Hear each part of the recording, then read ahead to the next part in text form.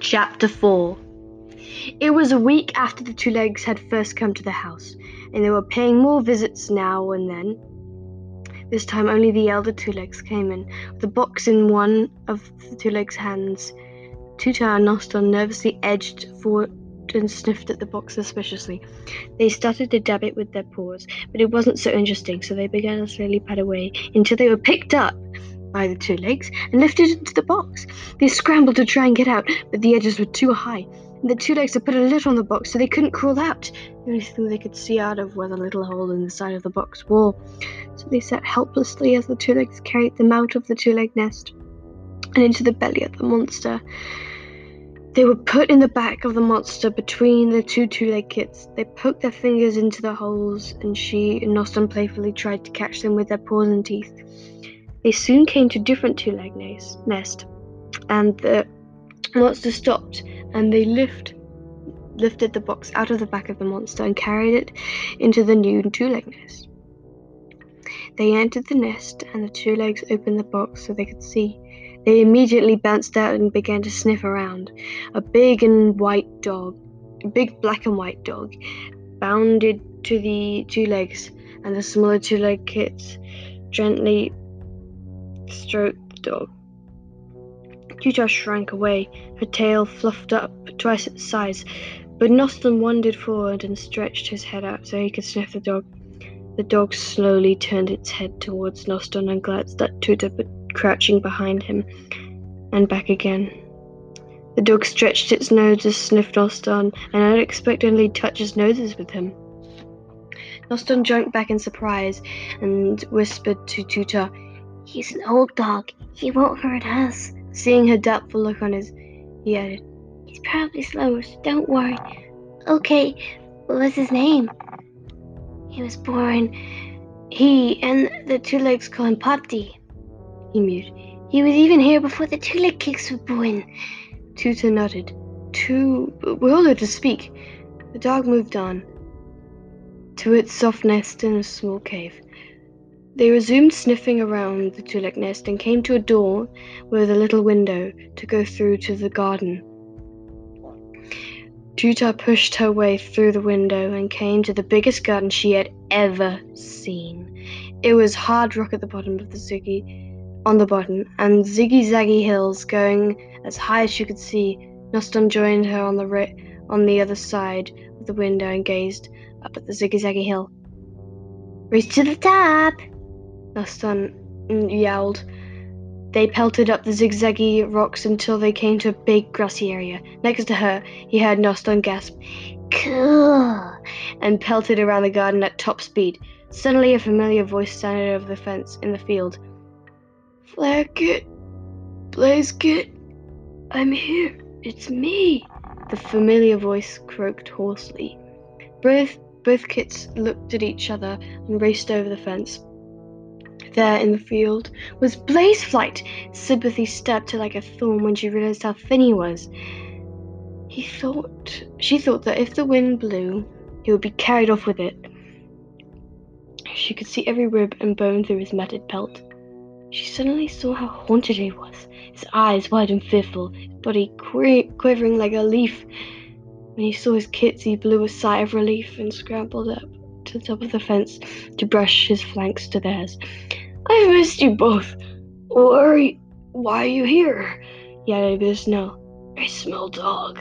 Father, the dog isn't is old and doesn't want to hurt us. Please don't," replied Noston desperately. "Okay then." "Phew." Tuta rolled her eyes and began to explain how they got here, while Noston sat motionless. Tuta glanced at Blazeflight, but his expression gave nothing away. His eyes were fixed on something only he could see. "Blazeflight, what's wrong? Why are you here anyway?" Blazeflight looked as if he was thinking for the right words because he fixed his piercing gaze on her. Because I wanted to see you," he stammered. Tuta knew this wasn't the real answer, so she looked into his eyes for a moment and he looked away. And we wanted to mentor both of you here so we could go back to camp as warriors." He flicked his tail at the thorn bush. We could sleep here while you sleep in the two-leg nest. You are 6 moons old now. His voice trailed away. He looked at his paws. Tuta and Noston stared at each other in curiosity and excitement. Who is we? This time Blazeflight didn't answer but kept examining his paws. Him and me. A new voice spoke, deep and amused.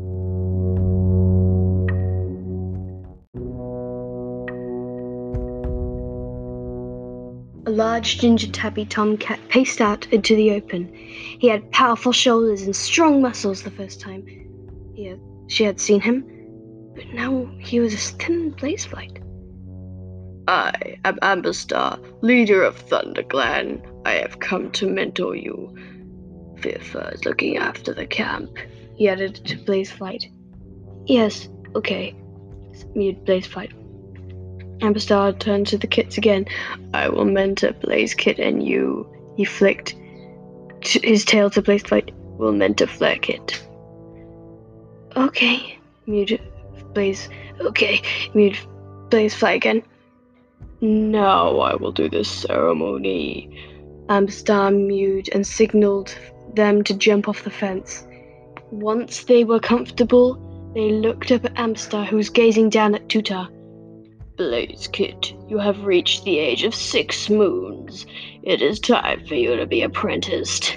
From this day on until you receive your warrior name, you will be known as Blazepaw. Your mentor will be me, Amberstar. He turned to Noston. Flarekit, you have reached the age of 6 moons, and it is time for you to be apprenticed. From this day on until you receive your warrior name, you'll be known as Flarepaw. Your mentor will be Blazeflight.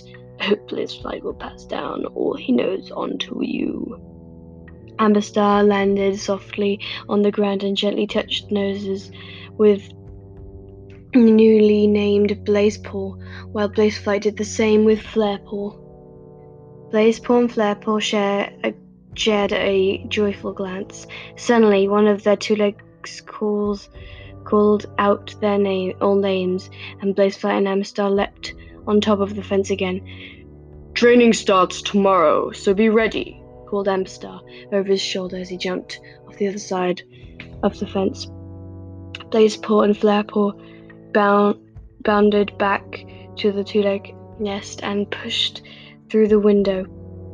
The older two-leg kit instantly saw them and picked Flarepaw up. He began to stroke him, and he looked up at it, bewildered. The mother two-leg picked Blazepaw up and carried them to a room not far from the window to the two-leg garden and placed them in a warm nest the two legs had made for them. Blazepaw saw the two legs leave the room and close the door. She quickly fell into a deep sleep.